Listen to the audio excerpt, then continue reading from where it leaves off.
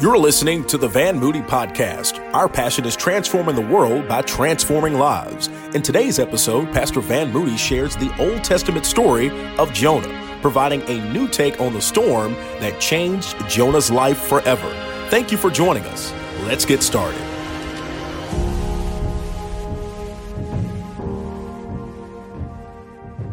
It says, then they took Jonah and threw him overboard, and the raging sea grew calm.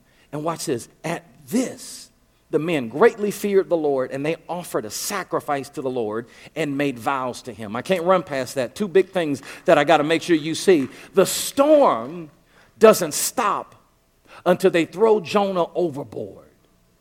Could it be that the storm you're in won't change until you change? But even beyond that, some of you don't like that. I got two amens right there, so let me rush past that. But even beyond that, here's the grace of God on display yet again. Even though Jonah is disconnected from God, running from God, far from God, here's God's grace on display. God still is able to get these men, these sailors who don't know him, God's still able to get them to him, even though they are connected to a man that is far from him. And that may be your testimony. Maybe you came up in an environment where you were connected to people that were far from God, but guess what? He still got you to himself. Or maybe your testimony is the inverse. Maybe there were people connected to you that it is a miracle that they themselves got to God because they connected to you at a time when you were far from him. A great man receives a great call, but because he runs, there's a great storm. But then fourthly and finally, what I want you to see is a great God and great grace. See, despite everything that Jonah tried to do to run away from God, what you see the most through all of this is a great God and great grace. The grace of God is on display in a massive way. That's the whole point behind the storm. The storm is literally proof that God will spare no expense to go after those who run away from him.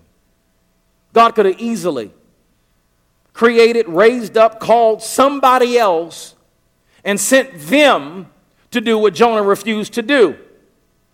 But God didn't do that. And it wasn't like God was up in heaven with his arms, folded and worrying and pacing with his fingers crossed like, Lord, I sure hope Jonah comes through. No, God is never in a position of weakness. God is always in a position of strength and control. He could have done whatever he wanted to do, but his grace is on display to the degree that he sends this storm to go after someone who walked away from him. That's how big and how massive the grace of God is. This is why one of the greatest examples of God's grace is Jesus. The incarnation of God in Jesus Christ, that God literally becomes man, is the greatest example of how God will spare nothing to go after those who run away from him. This is why the shepherds and the angels and the wise men, this is why they rejoiced when they found Jesus lying in a manger.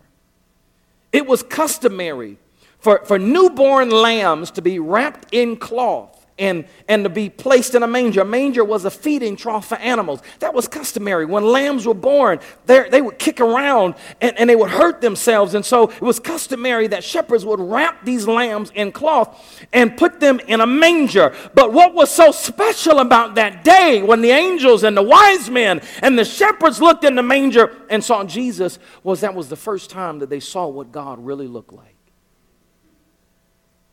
Because God himself came down. Out of every world religion, Christianity is the only religion where God became man. He sent Noah, people still ran. He sent Abraham, people still ran. He sent Moses and the law and the prophets, and people still ran. So he said, well, I'm going to come myself. When I was young, I learned that nursery rhyme, Humpty Dumpty sat on a wall. Humpty Dumpty had a great fall, and all the king's horses and all the king's men couldn't put Humpty Dumpty back together again. And it was a conundrum that I couldn't figure out until I got saved. I know how the king fixed Humpty Dumpty, because his king's horsemen and his king's men couldn't do it. The king himself said, I'll come down.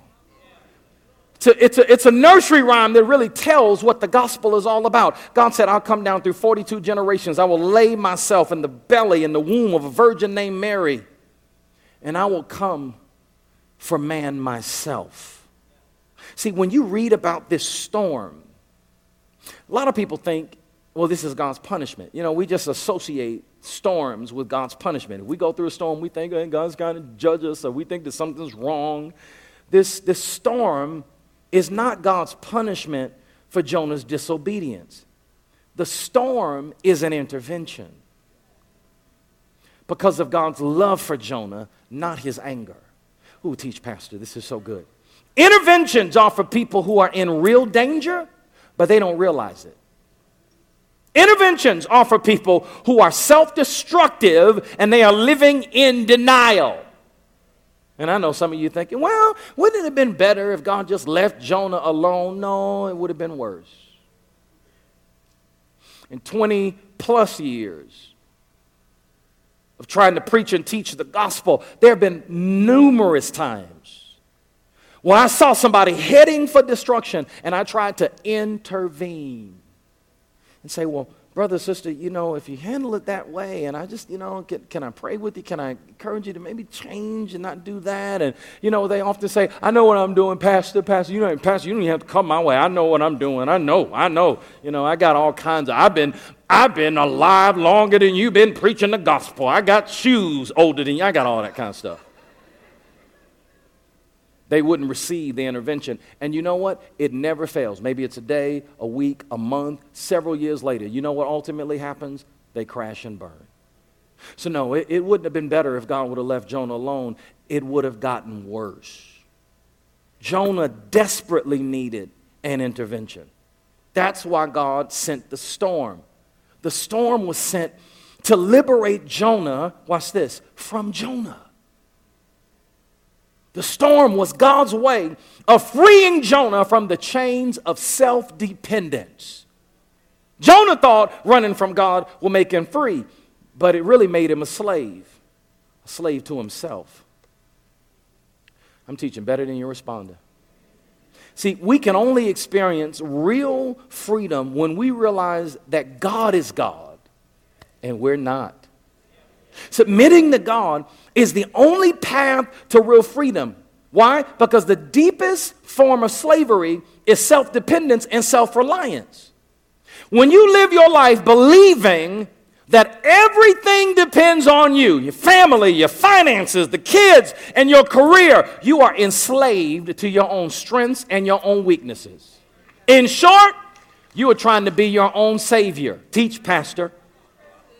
But freedom comes when we start trusting in God's abilities and in his wisdom instead of our own. Real life, listen to me, real life begins when we transfer our trust from our own efforts to the efforts of Jesus.